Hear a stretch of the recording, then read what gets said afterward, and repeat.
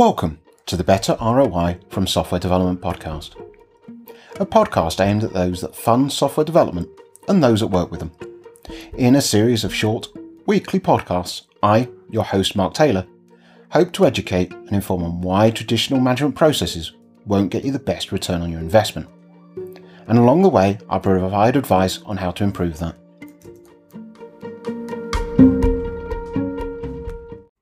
Hello and welcome back to the Better ROI from Software Development podcast. Over the last few weeks, I've been running a mini-series looking at legacy software, what it is, how it occurs, and various strategies to deal with it. And I've now moved on to looking at the data held in those legacy systems. In last week's episode, I talked about the importance of thinking about that data when doing any legacy work. After all, the data is likely to have more value than the actual software. In this episode, I want to provide some advice for dealing with it. Specifically, I want to cover Big Bang versus increment, open items versus full history, duplicate balances, and the data left behind. Let's look at each of these in turn. Big Bang versus incremental.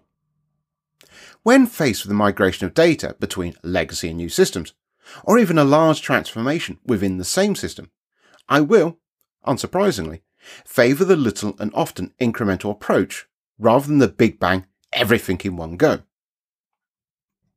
I would recommend following the same principles I use for software development. Keeping the scope small, it reduces risk. It allows us to learn with less risk. If we have made incorrect assumptions, we are automatically limiting any negative impacts by having a smaller scope. I'd rather we made a costly mistake with a fraction of our customer base than the entirety of it. Normally, any data migration like this will need to be tied to how you propose to change the legacy software, and needs to be considered hand in glove with that work. They definitely should not be considered different activities to be carried out by separate teams. Any work needs to be done in lockstep and full understanding across the data and the software. Having this consideration should influence the planned iteration scope, thus is critical to include in any planning. There is little point delivering an iteration of the software or data changes when they're not aligned. Otherwise, you are delivering incomplete work, which defeats the aim of little and often delivery to minimise risk and maximise learning. Conversely, of course, Big Bang may seem like an easier course. It's a once-only job, right? We just concentrate on getting it out of the way. I can understand that thought process. After all, dealing with it in an iterative manner is likely to feel like repeating the same work over and over. Thus, the temptation to batch into either a single activity or a small number of large activities. It feels like it's the most efficient thing to do. But in doing so, you are loading all the risk into that one activity. You are taking a massive assumption you know exactly how it will work. You have removed any chance for learning, except in the event of complete failure and having to revert and start again. This is much the same rationale for not batching software changes. You want to keep the risk low and the learning high. And of course, to be able to do a big bang, then you are likely to need to wait for most, if not all, of any software changes to be ready, thus delaying getting that software investment into production. Let's move on to open items versus full history. When migrating data between systems, there is often a question of what to migrate, often drawing lines based on some factor, such as the age of the item or its status. For example, only migrating financial data within the last 7 years, or only migrating any unpaid invoices. Often, this is done either to lighten the load on any migration activity, or simply to avoid seemingly unnecessary clutter in the new system. In some cases, some data will simply not be migrated because the new system does not need it. Say, for example, your organisation previously operated a bill of materials system, but it's not been used for over 5 years. It would be perfectly understandable that you wouldn't want that functionality in any new system, and thus have no home for that legacy data. Whatever the reason, there may be good legitimate reasons to effectively split the data across systems. The question becomes, what do you do with that remaining data? Assuming you cannot simply delete it, you need to have a plan for it, which I talk about more when I get onto the "and the data left behind" section. Again, having a clear idea of what and how much data is to be migrated is important to consider in plans. I've seen projects nearing the end of a multi-year development simply having never considered this, with various teams having various different assumptions over exactly what was happening. In one case, the development team made assumptions that much of the legacy data would not be moved, only data defined as currently active or open. As migration neared, it became clear that not only did no one have a clear idea of what was considered active or open, but much of the other data was still required for customer management and critical audit functionalities. Thus, my comments in the last episode of involving your auditor early. Let's move on to duplicate balances.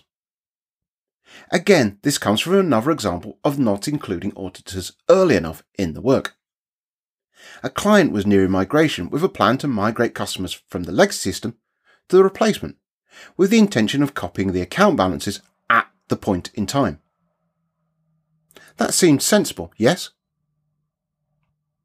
Until they were pulled up by an auditor pointing out that by simply duplicating the data, they would be accounting for the same money twice, once in the replacement system and again in the legacy system.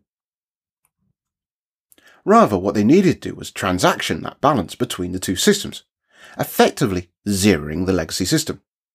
Thus, at any point, the sum of all balances across both systems would remain the same at all times. Again, this would have been picked up earlier if the auditors had been included earlier in the planning. In this, the auditors are your friends. Let's move on to the data left behind. Maybe you've chosen to leave some data in a legacy system, as I discussed in Open Items versus Full History. Or maybe you would like to retain the legacy data as reference, maybe until you've gained confidence in the replacement system or the migrated data. In these cases, you need to think about how you will retain access to that data. Will you retain the legacy system to allow you to access that data? Is that even feasible if the legacy system has to be replaced due to some critical problem, such as a security risk? And if not the legacy system, do you need a second system to provide access to that data? Or maybe simply loading that data into a data warehouse for reporting is enough. How you access that data will come down to the organisational needs for that data. I'd recommend considering who will need access to that data, how often, and for how long. For one project, the client hadn't considered this, and while original assumptions were that the data would be infrequently accessed by data analysts, they found that operationally they would actually need to have real-time access by their customer services agents for at least the next 12 months. And continued access to that legacy system wasn't an option. This required the development of a second temporary system to provide access to that legacy data, replicating much of the functionality that customer services required to be effectively able to do their role. This second temporary system was not without significant work and cost to the organisation. So again, understanding these needs early helps with planning. In some cases, these can have a considerable impact on any business case. You may need to run multiple systems, including the legacy, for a period of time. This could incur unexpected costs, such as the cost to run, the cost to license, additional training, for example, customer services agents having to be able to use multiple systems, and the cost of keeping all of that data secure. In this episode, I wanted to cover a number of things to consider and plan for with legacy data. Specifically, I've talked about Big Bang versus incremental, open items versus full history, duplicate balances, and the data left behind. How this is handled will differ every time you do it. The context will always be different, be it the organisation, the data, the technologies, or a myriad of different factors. The key is to consider it early and involve the auditors in those conversations. Leaving this too late can lead to painful problems at the 11th hour. Not including the auditors, those that will effectively mark your migration work, leave you open to not just struggling with audits, but potentially being unable to pass them at all. Think about this as preparing for an exam.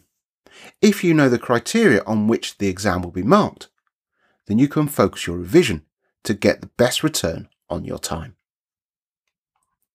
Thank you for taking the time to listen to this episode, and I look forward to speaking to you again next week.